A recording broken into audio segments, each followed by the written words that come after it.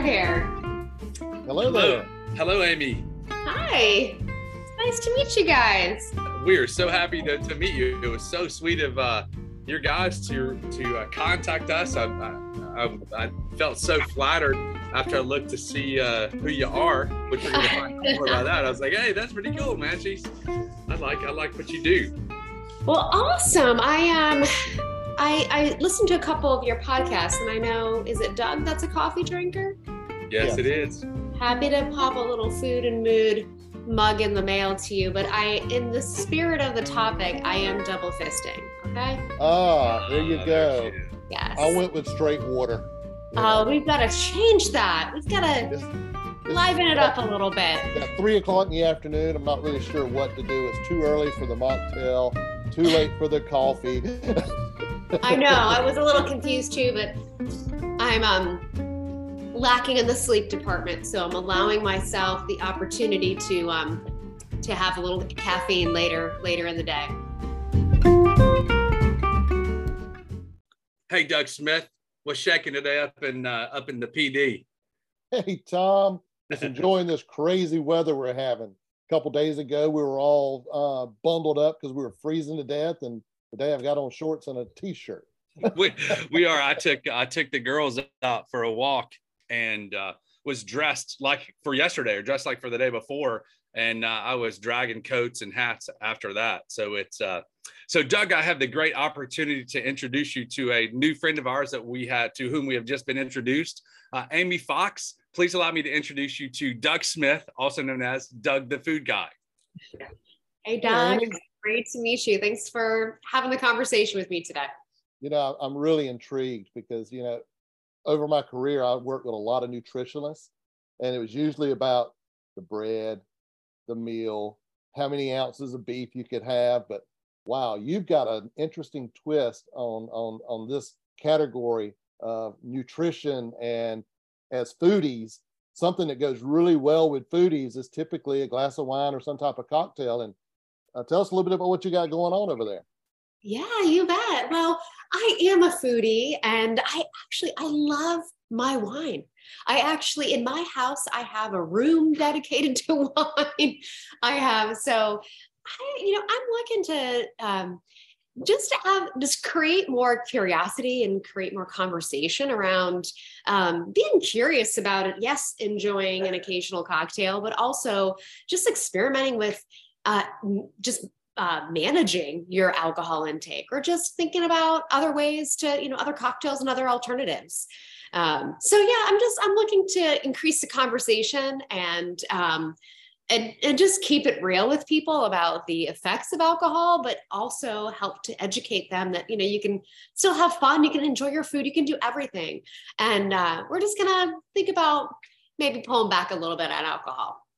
Hey, it's a perfect time of the year to talk about it as well. New year, 2023. Not saying that the last couple of years were tough, right, but the last couple of years were tough. And I have a good friend of mine that is in the alcohol business, and he always says you can tell how good the economy is or how bad the economy is based off of how much people are drinking. And the last couple of years, there's been a lot of alcohol sold. So I'm assuming there's a little stress. Absolutely. I think there's always studies that get released. One of the recent studies I saw, that alcohol consumption in 2021 increased over 20%. And sadly, 1 in 8 deaths is now because of alcohol or alcohol-related illness and injuries. And that's just not the kind of news we need to hear. After all of the troubles in the economy and just people's lives, just challenges people are facing, adding more alcohol into the mix is clearly not benefiting us. So I'm excited that this sober curious movement there's a lot of energy and a continued momentum around it, especially with the younger generations, the celebrities. So I think it's got its place now. I think it's in the spotlight now, where it doesn't have to be about completely abstaining and never having a drink, but hey, let's get an information. Let's be informed, and let's experiment with just enjoying the pizza, and maybe occasionally that beer or glass of wine and be present and see how we feel. Is it still as fun?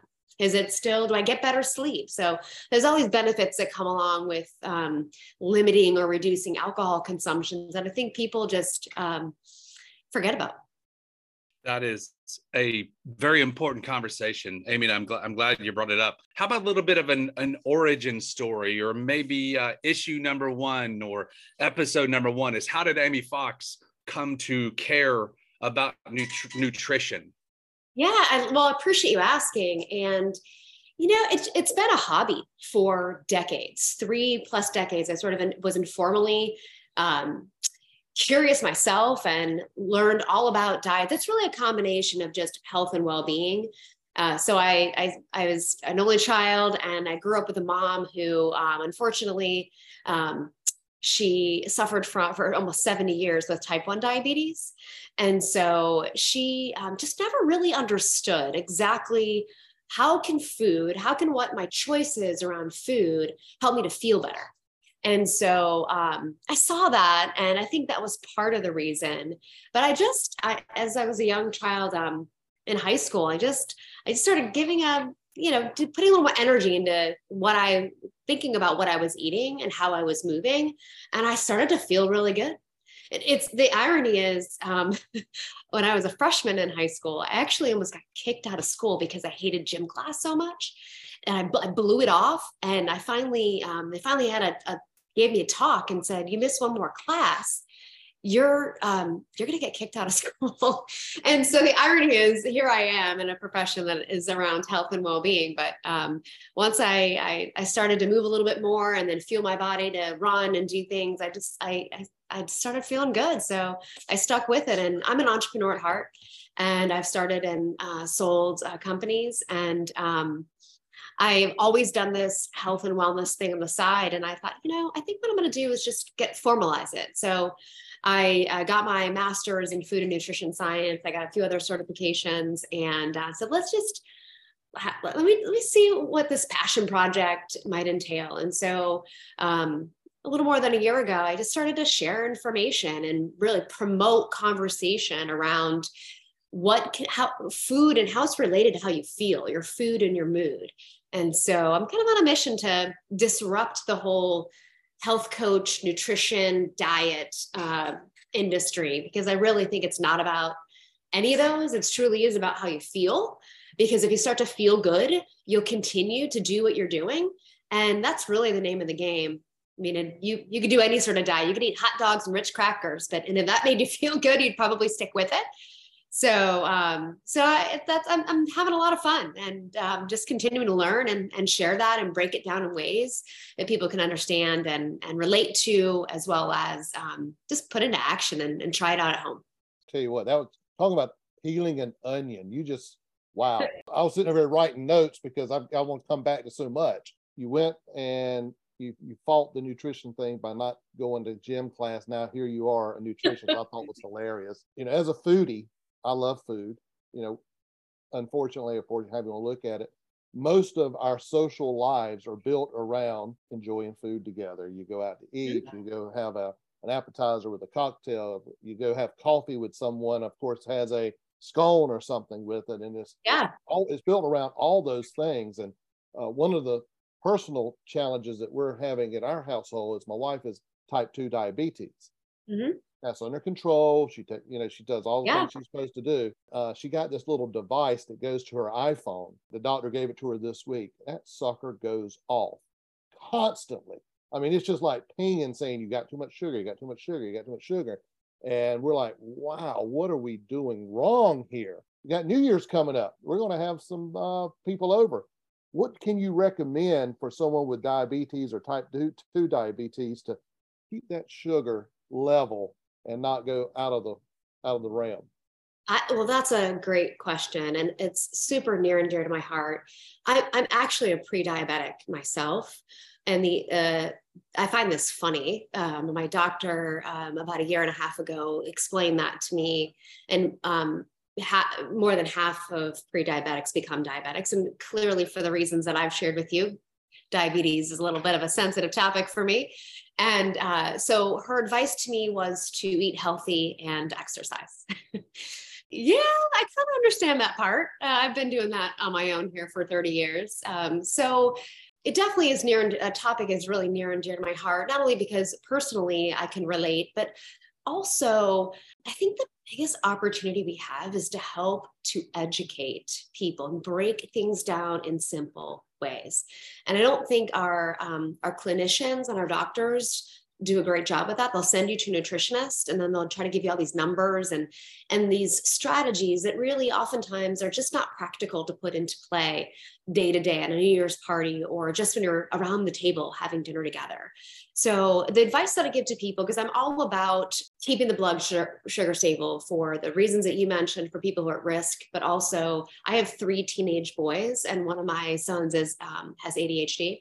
Wow. And keeping blood sugars, I think for all teens and just giving them an opportunity to show up in school in a way that allows them to be productive and have energy is all about keeping blood sugar stable. So similar topic and another reason why I care about it so much. So the advice, the simple advice I give to people is to, at every meal and really every snack, try to lead with protein. So leading with lean protein choices, you can hardly ever go wrong.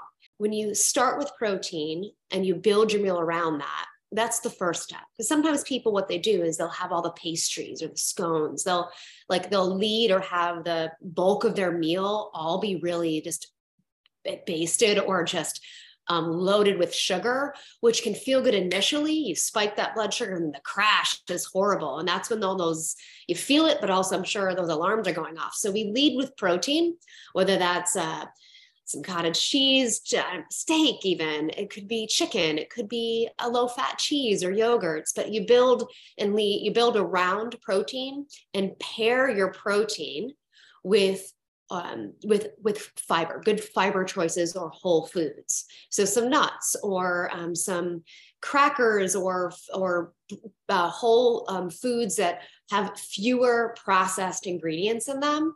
And so I think if you're to stick with those things, lead with protein, incorporate vegetables when you can, because those are fiber, but also just try to include healthy fats, fiber, and protein at every opportunity you're eating. It's almost impossible to have a huge spike in blood sugar.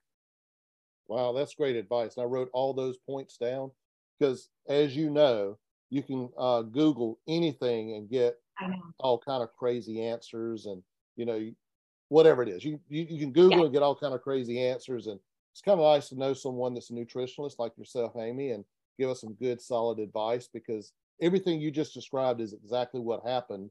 Like I said, she's been dealing with it for years, and it's always been under control. But she met with the doctor this week and come out more confused than you went in with. And now you got a little device that beeps every couple of hours, and you're wondering, what are you doing wrong?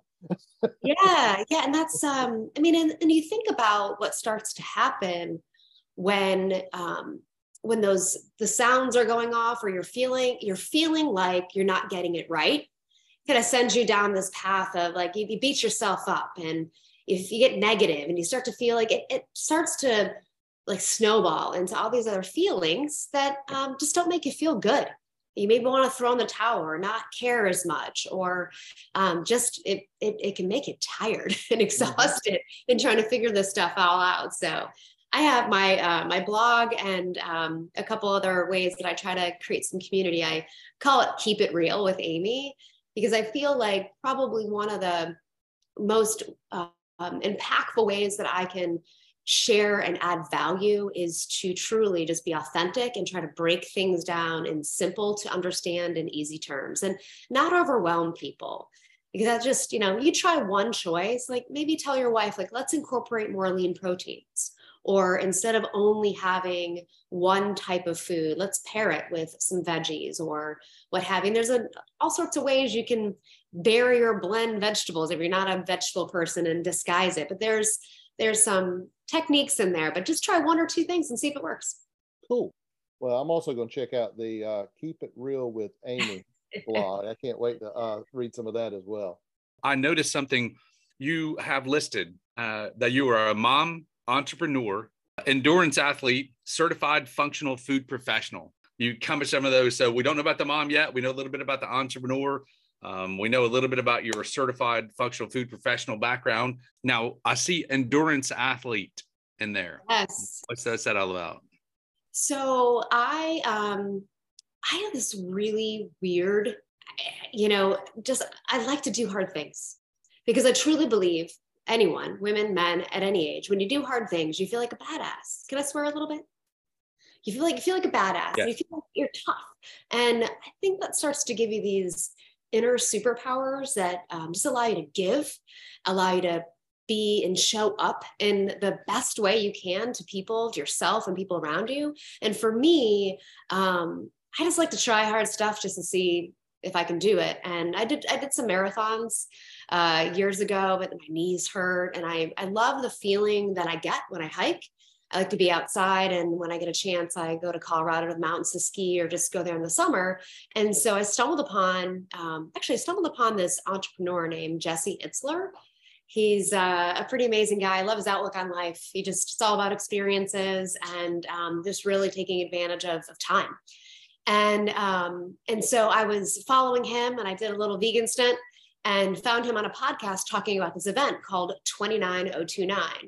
And it's a pretty unique, one-of-a-kind type of endurance event. They run out a ski mountain and you hike up, gondola down, and repeat until you reach the height of Mount Everest, which is 29,029 feet.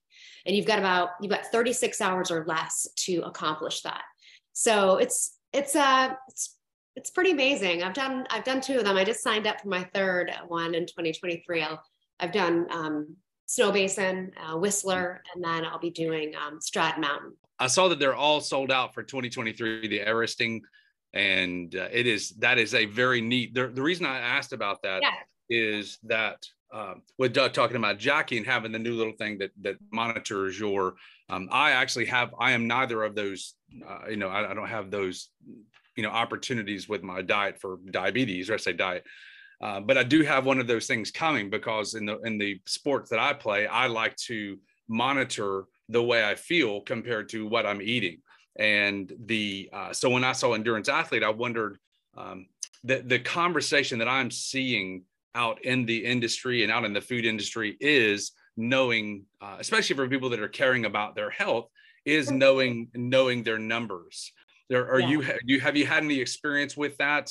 With knowing your numbers for your endurance and as you're going up the mountain? Obviously you probably had to eat in that 36 hours and you probably had to fuel yourself and probably didn't care if it was sticks or goat hooves or, dirty water.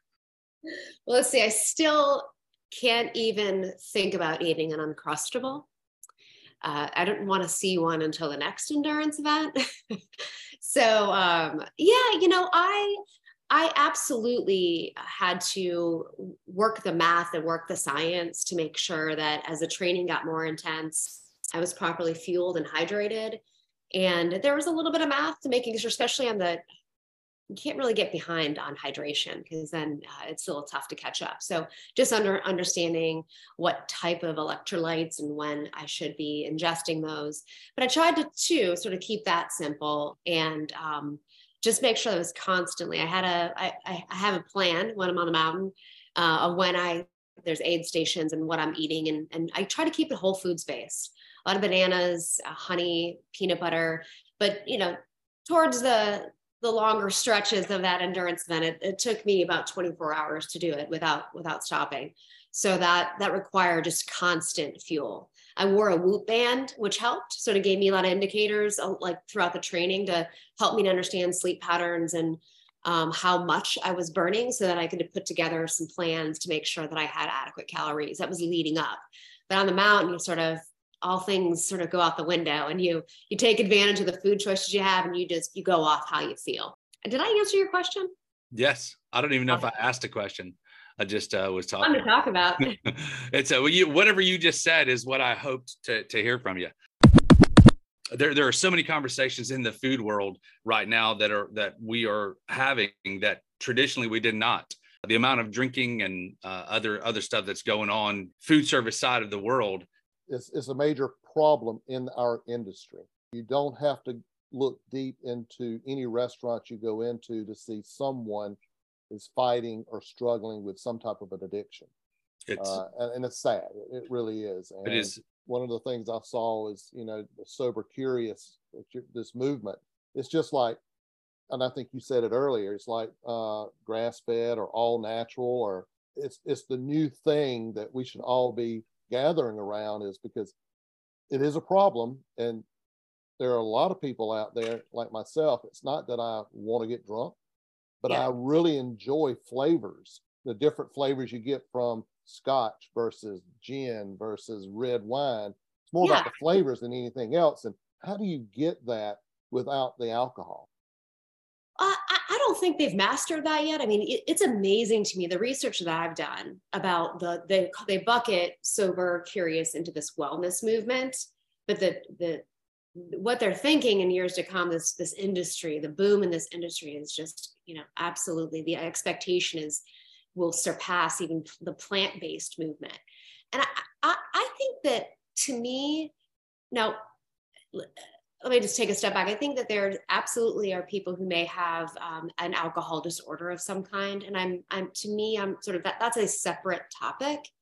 But to me, when I think about being sober curious, the people who are putting the alcohol-free or zero-proof drinks in their shopping cart are the people who also have a bottle of wine, who also have a six-pack of beer. That's just what the research is telling us. So to me, I think it's an and, because I appreciate the taste of wine, but and again, this is all personal. So I don't want to offend any of your listeners, because I think that everybody has their own thoughts about this and own expectation. But for me, I drink what I want when I want. And my deciding factor is alcohol small and irrelevant? Do I have it when I really want to enjoy food, or I'm going to Italy at some point in 2023 for my 50th? I know that I'll enjoy. I love the region that we're going to, and I look forward to that. But the problem with alcohol is that it is the most addictive substance, more than tobacco. And now we're just hearing about some of the research that is showing that years ago, a decade ago, that there used to be some studies that showed that even a little bit of alcohol was good for you, and they've completely debunked that. And so the reality of it isn't good for you in excess. And that's the key. And I think the tricky part of alcohol is, and this is probably why the people you see in your industry, since they're around it so often, it's sneaky. So you might enjoy a glass or two of wine, and then the more you have it, your brain wants it, it craves it. And you start to substitute that as a coping mechanism. I just want to relax after a hard day. Who doesn't want to relax? And we create these rituals that we associate with alcohol in the glass. And therein lies this gray area that can get a little dangerous if you don't have the ability to limit or to monitor your own intake, because it can just become something that becomes every day, and it becomes something that you just automatically do without even thinking.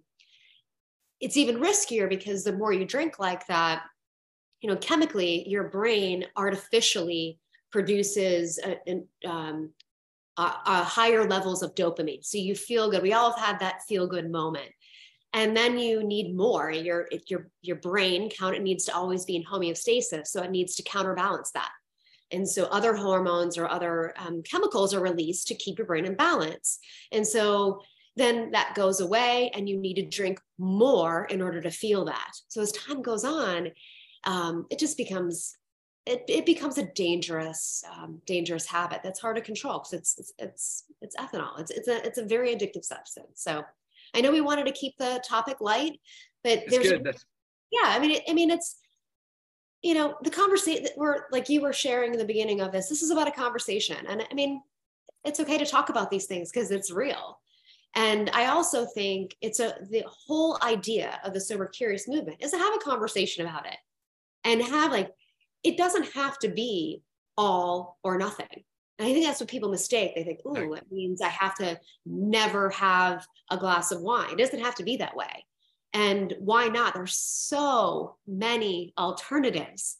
I mean, Katy Perry has a brand now Blake Lively is just releasing it. I mean, it's almost overwhelming what's in the aisle now. I have it's called Wild AF, which is funny because AF is my initials, but it's a de-alcoholized wine. And so there's all these options that sort of make it like you put it in the glass, and before you know it, you forget that you don't have the real stuff in the glass. And that's coming from a wine connoisseur. So I hoped to make that connection when I asked the question and started that. And I didn't want it to go that, that deep, but the connection that I hoped to make that you moved very close was about the monitoring. If you see the connection between, as an endurance athlete, we 77 revolutions per minute on your bike. It's 77 steps per minute on your run. It's you're at 10 minutes at this point, you're at 12 minutes at this point.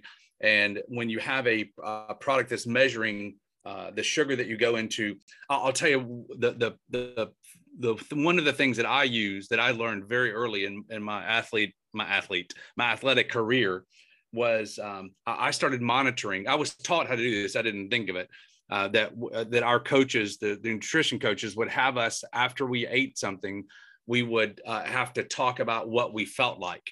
I mean, what is the feeling that you're having? Are you feeling an energy rise? So you eat this and then you go play and you think, okay, where was my energy level in the fourth inning? Or where was my energy level in the first part of the second half of the match or of the tennis match?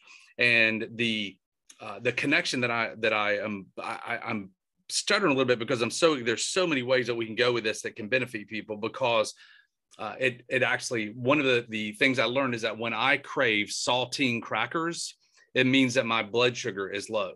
You got me? It's the most bizarre thing. I learned that.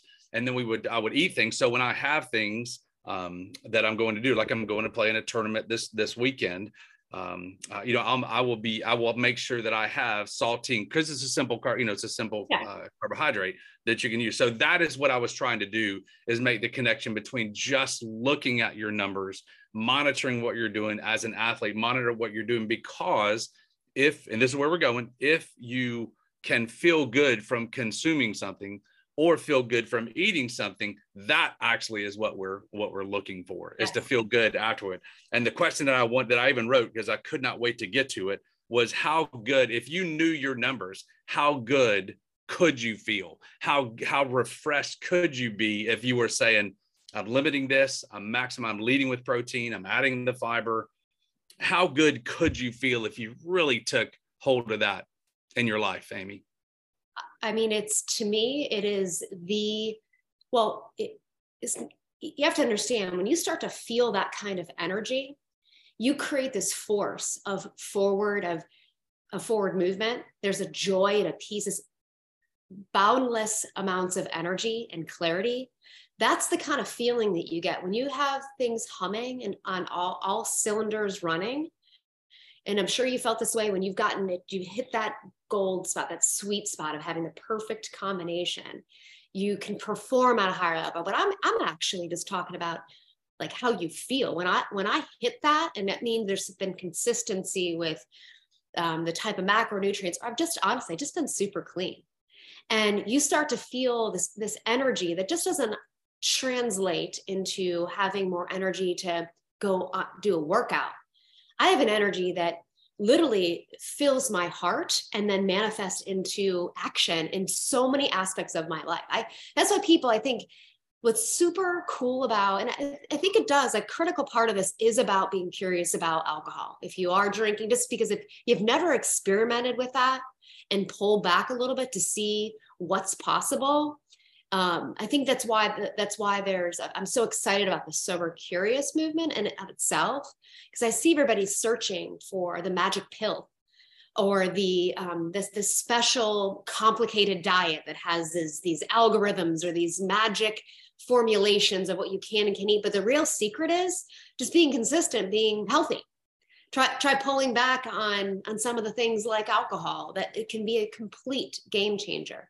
And so I know I'm a little off topic, but to me, how good you can feel is a superpower, because it's not just physically, it starts to translate into how you mentally, the mental clarity, and then how you're able to pour out that energy and help other people. And It really is I think a superpower that more people are catching on to. Thank you for that. And thank you for letting me kind of lead up to that question, because there's some, when you write about some of the quotes that I just love, where high performers need high quality nutrition. And you have an article, which I'll put a link to, about 5 foods that how you can, that'll impact how you feel. And the other one you wrote was, you are what you digest. I thought that was a very interesting. Would you mind talking a little bit about that? That's such an interesting topic to me. Oh, absolutely. I mean, it's really about this gut-brain connection and how your body uses some of the nutrients from foods. And yes, it takes what it needs, but it starts to like strengthen, like put more good feet on the street inside your body, per se. And so there's this army of bacteria in your body that can be more good guys and bad guys, or conversely, the opposite. And a lot of it is about what you're eating or what you're not eating.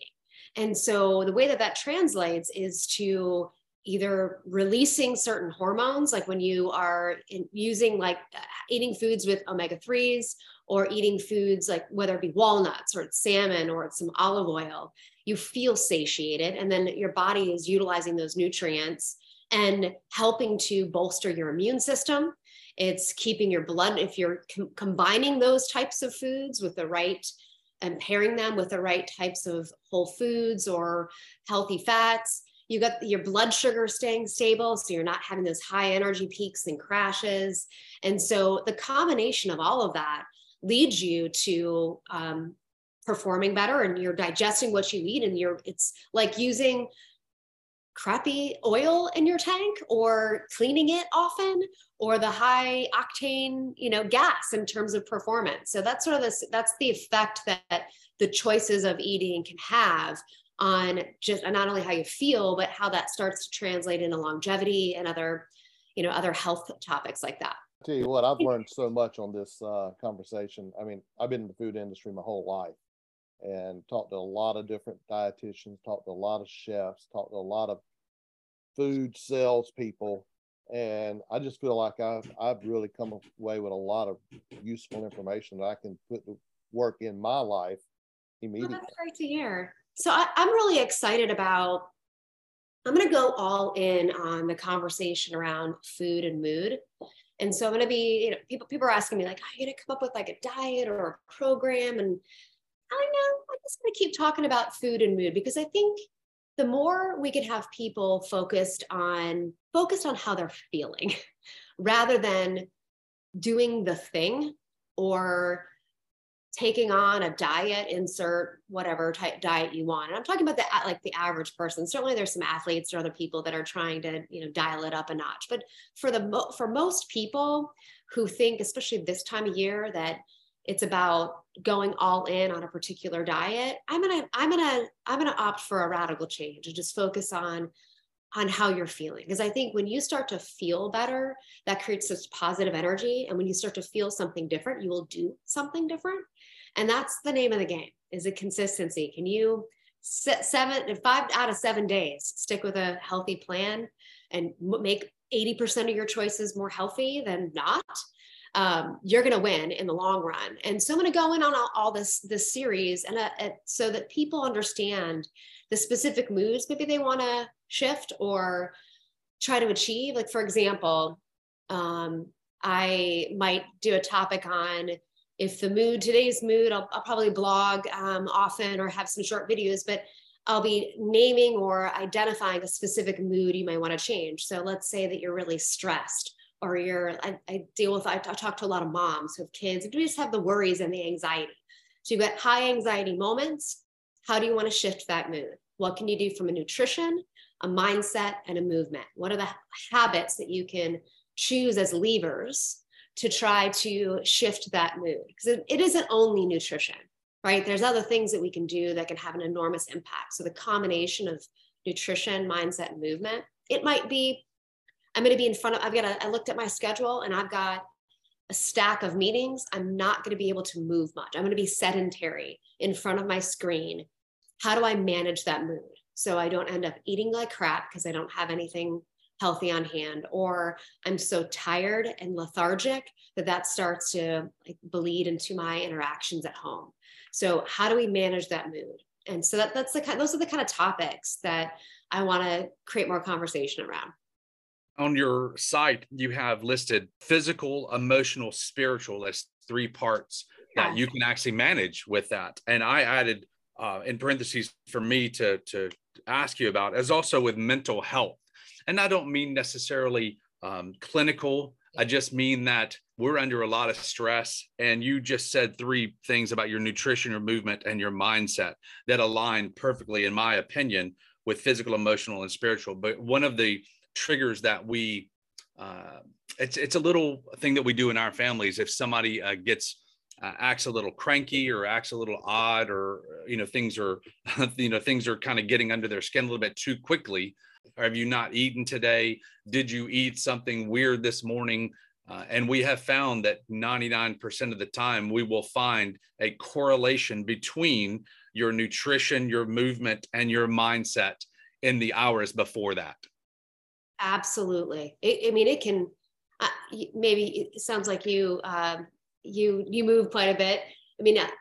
Movement is medicine for me. So I think everybody's different, right? It's sleep and movement for me. Even if it's high intensity for 10 minutes or less, it is a game changer on my outlook. And it's amazing how so many people around me benefit from that. So I have to remind myself, I'm not only making the commitment for me, but it's how I show up and how I can give more to others around me. So being kind to myself and making that time, I try to have as a priority. When people like us talk, I can always spot somebody that's actually doing what they're talking about, and I feel like you actually are. When the folks at Wasabi contacted us, and I started looking at some of your content about how does food affect your mood. I love the food mood lab. I think that is so neat. And I love the color scheme, by the way. It is a comforting, non-confrontational, non-threatening way to say, I'm looking at the mocktail recipe thinking, I might have that tonight, just to think about that. So I appreciate your alignment. I appreciate your commitment. I think that it is a start of a conversation that those of us that are leaders and a little bit further along into this industry are going to have with that we can help other people come to see that you can have a little bit of a different, you can have a little different source for the juice, if you know what I mean. So it's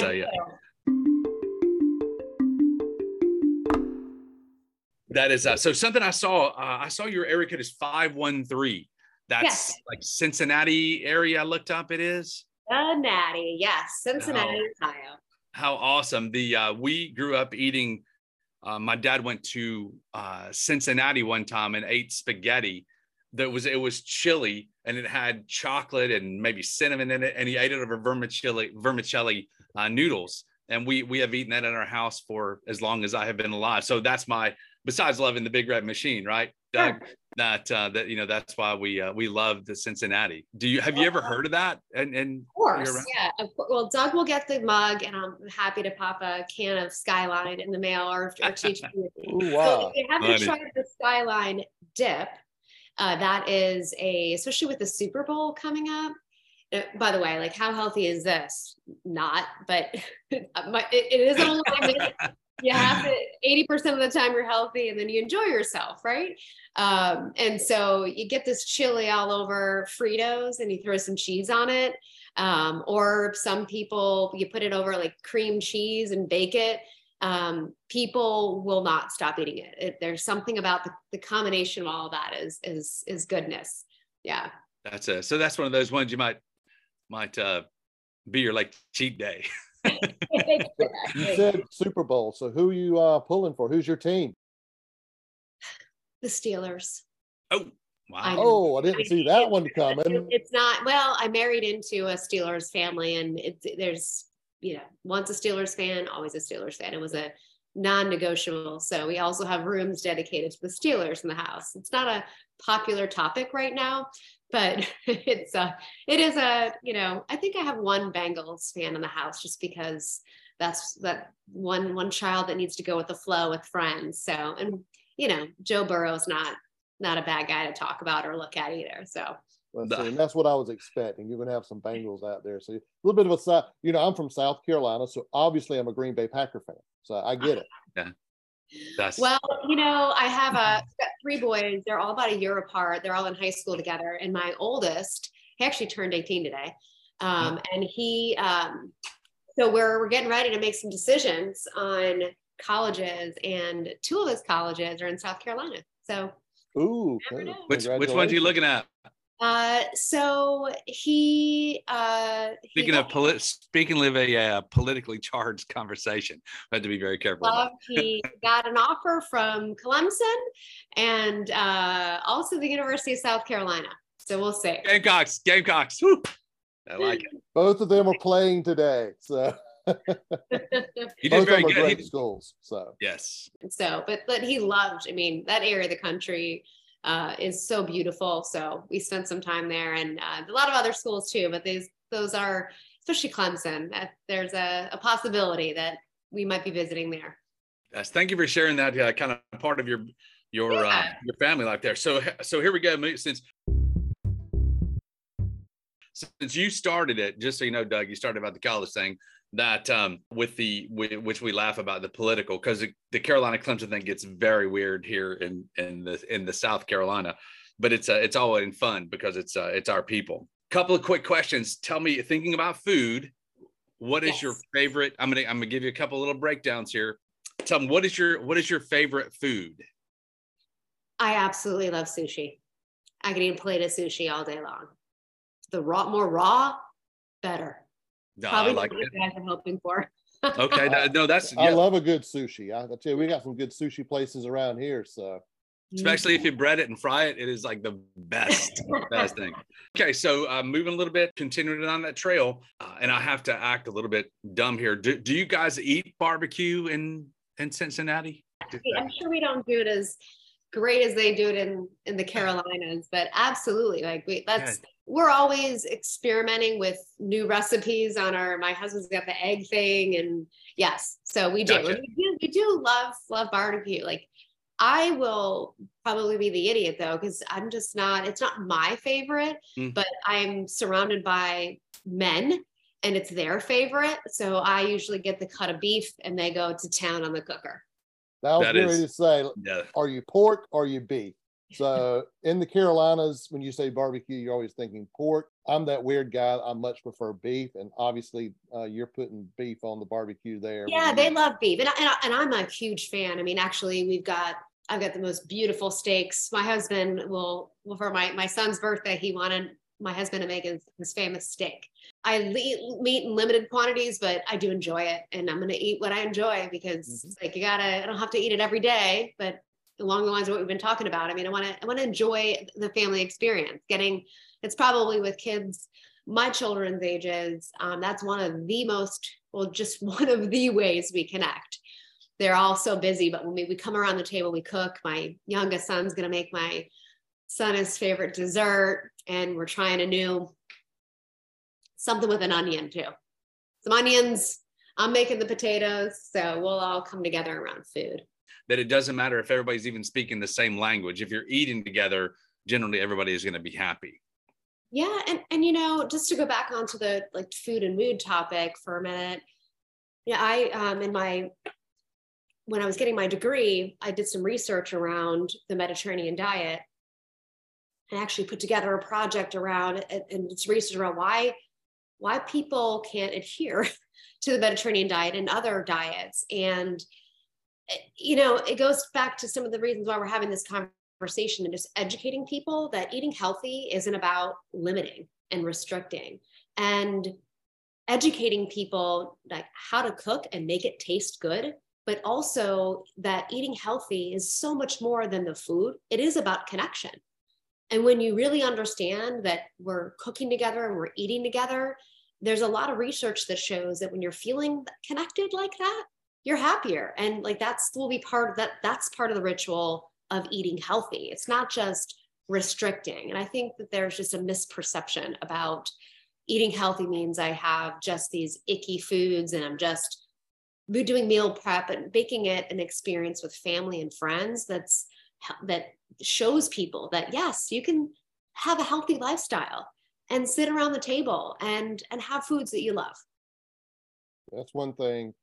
The word diet to me just goes all over me, because you start a diet on January 1st. By January 15th, you've blown it, you've thrown it away, it's in the trash, you're doing back to what you want to do. You truly, in my opinion, have to eat well, make wise decisions. It's a way of life. It's not a 12-step program or a 6-week program. It's a way of life. 100% agree. 100%. Amy, so two things I want to offer to you. What is the question, can be on any of the topics that are pertinent to you, from mom, entrepreneur, endurance athlete, certified functional food professional. What is the question that is most asked of you? And what is the question that you wish people would ask? I think my immediate thoughts are, without a doubt, people are asking, what diet should I follow? Hands down, they want to know. And again, I think they're expecting some sort of different answer. They don't like my answer. My answer is the CSD diet. It's the common sense diet.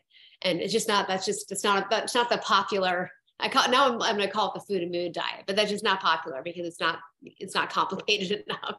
It's not like, there's not a magic bullet in there. So that's the question I get asked, hands down. The question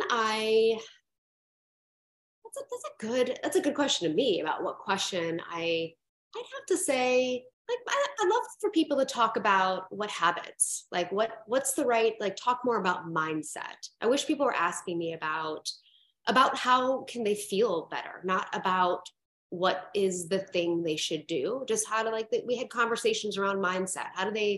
What are the choices they can make, and what are the habits, and having conversations and around what are ways that they can stick with it and be consistent. Thank you for those answers. That is a pattern that I have used for a very long time. Those two types of questions, and it really reveals something. And when you talked about mindset there, that is a conversation that so many of us are having, whether we know we're having the conversation with people. Because if someone can do their work, they can communicate with you relatively well. But if they're cranky all the time and it's obvious they're not feeling good, it affects everyone on the team. And yes, the big connection from the earlier question that we talked about how good could you feel, is that if you are doing things 2 days before you need to, like before today, we said we want to be happy, we want to have a great communication with Amy, so we might go do something with our diet. I know that's kind of a weird way to say that, but yeah.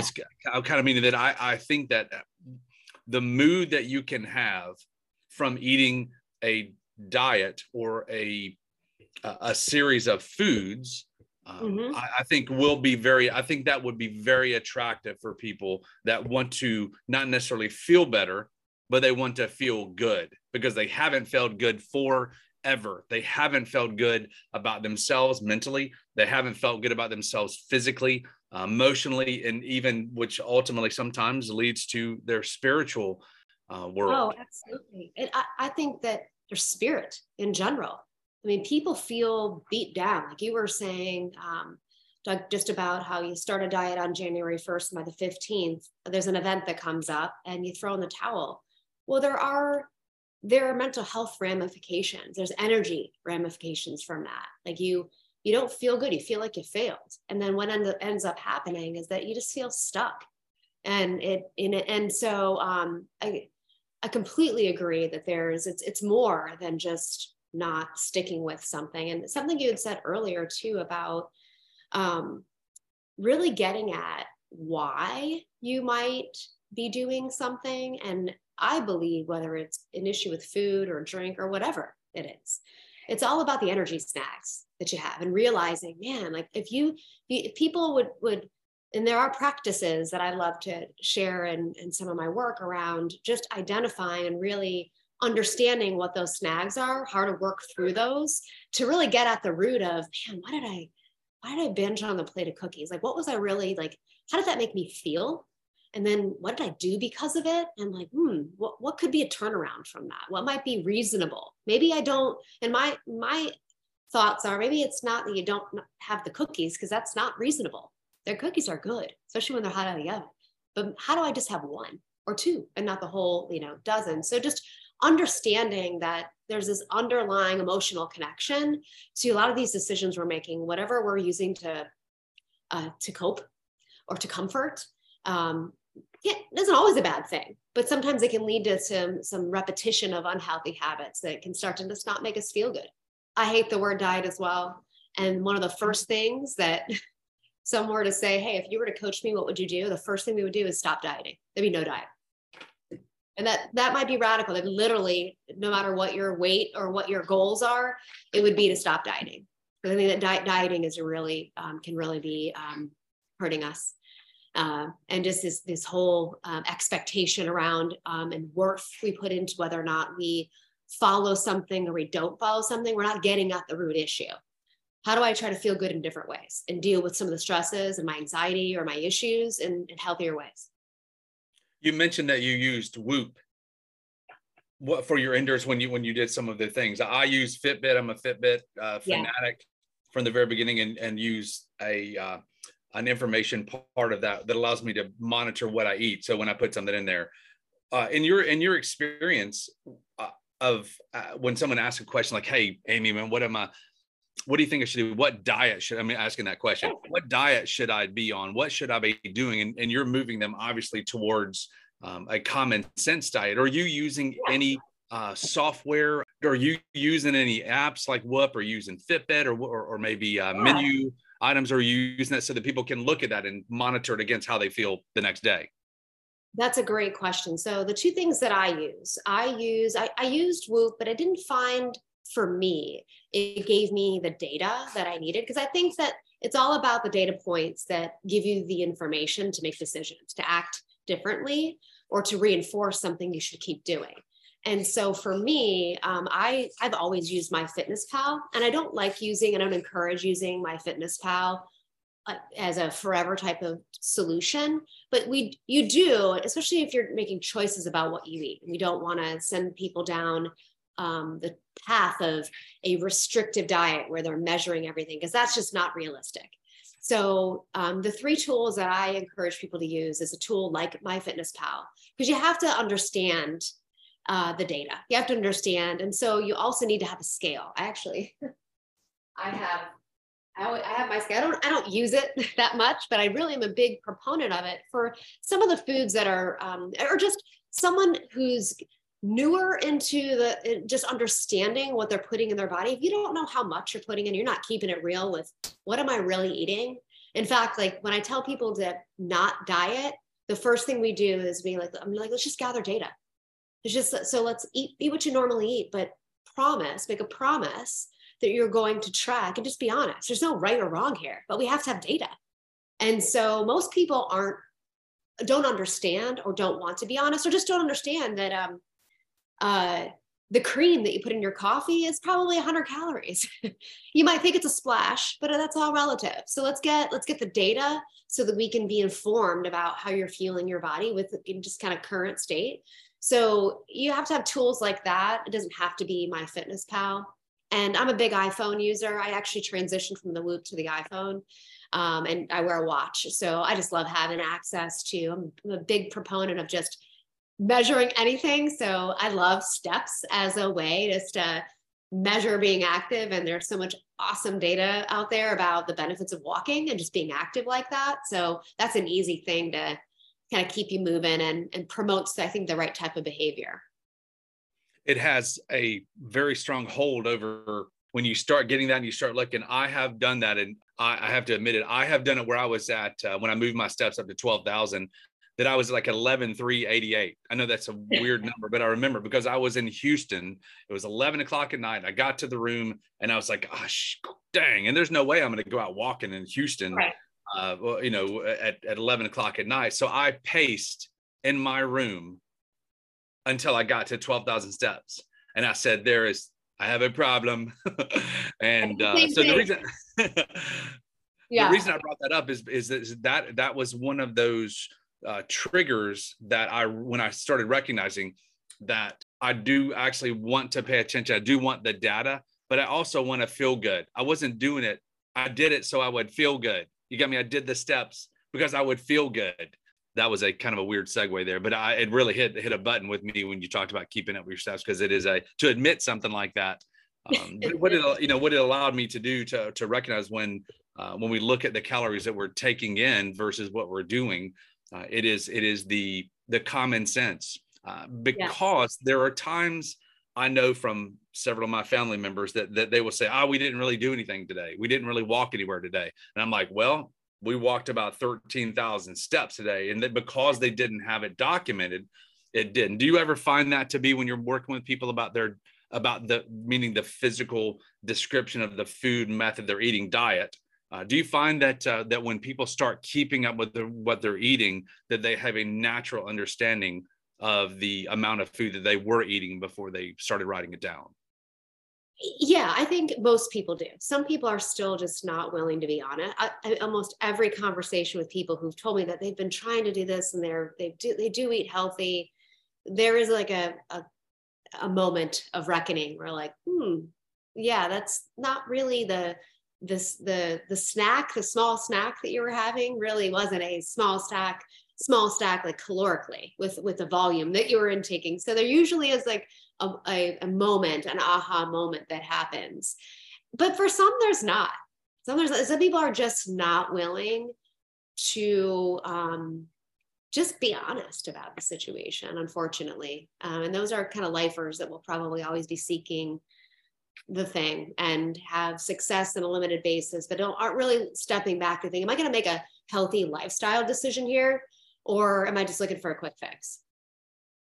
There are a couple of things that I'd want to finish up. As we talked about who you are, what you are doing and what you have done, we've covered those things, and what we know a lot more about you now.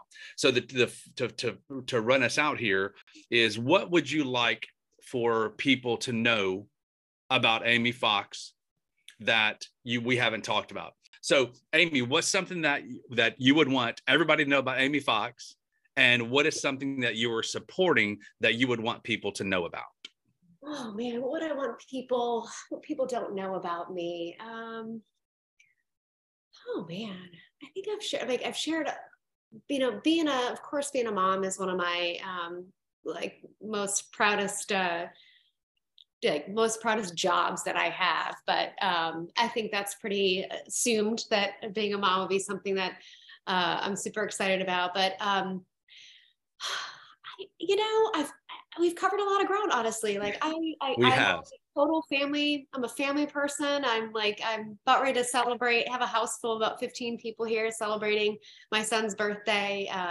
It happens to be the anniversary also of my mom's passing, was just 2 years ago. So if I were to create awareness around an organization, would be the Juvenile Diabetes Foundation. And so for their research. And so I contribute to that. I've run marathons for that organization. I have good friends that also support that organization. We team up together to do things. So that's an organization that's near and dear to my heart.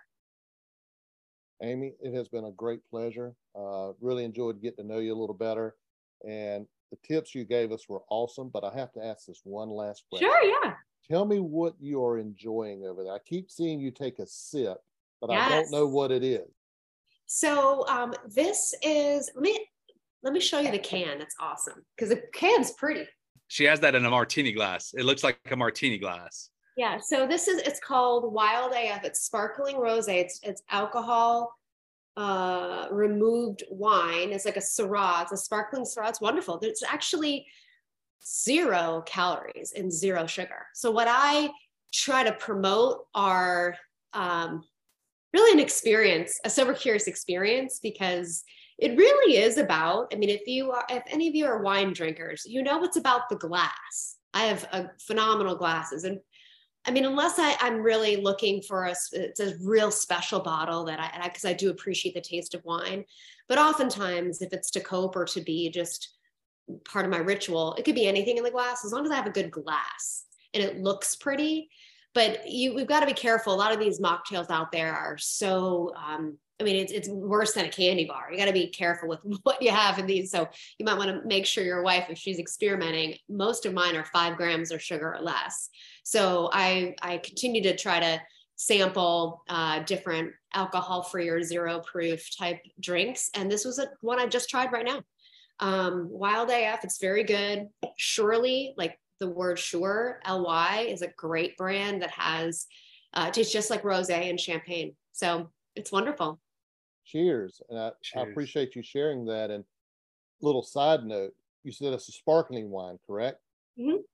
And you chose that glass because you want it to be able to breathe and to have little bubbles coming up. Unlike most of us Americans who put champagne in those flutes, that is so wrong. I know. I just liked that it displayed the color.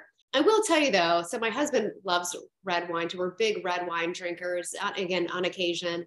And we keep sampling the de-alcoholized red wine, and it just, nobody's figured it out yet. We keep praying. We're like, it doesn't, like, if my favorite wine is a 10, we will open it up and we'll say, if it's a 4 or 5, how great would this be? Like zero proof, and it tastes like it's just a decent enough red wine. I've probably opened up 10 bottles and can't even handle a second sip. It's just, it tastes like grape juice. What I'm hearing is there's room to grow in that category. Yeah.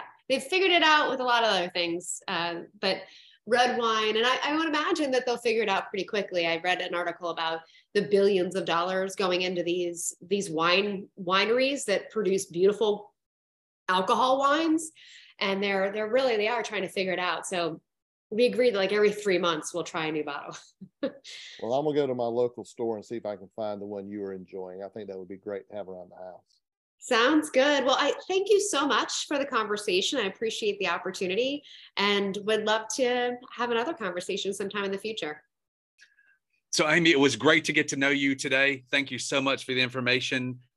People can find you at foodmoodlab.com now. Yeah. And they can find you on social under Amy Fox, at Amy Fox maybe, or? Yeah, on Instagram, it's Keep It Real with Amy. And I've got the Food and Mood with Amy on Facebook as well. It's a good Facebook following out there. Awesome. Great. Thank you so much for your time, Amy. And as always, as we part, we'll wish you cheers from Charleston. And we will, and we'll look forward to talking to you here in the future. Great. Thanks again. Happy You're New awesome. Year. Thanks, Amy. Cheers. Bye. See ya. Bye-bye. See you later, Doug.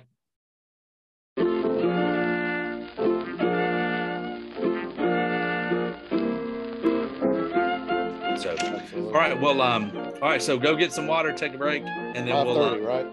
Yeah, and we'll get back on with Sean. Sean seems like he's a fireball man. I think he's going to be a good guy, and he's one of us. He's a pit man. He's a barbecue guy, and he's taken, as you'll see, and you probably already looked it up, but he's really turned his barbecue place in San Diego into a almost like a sound stage.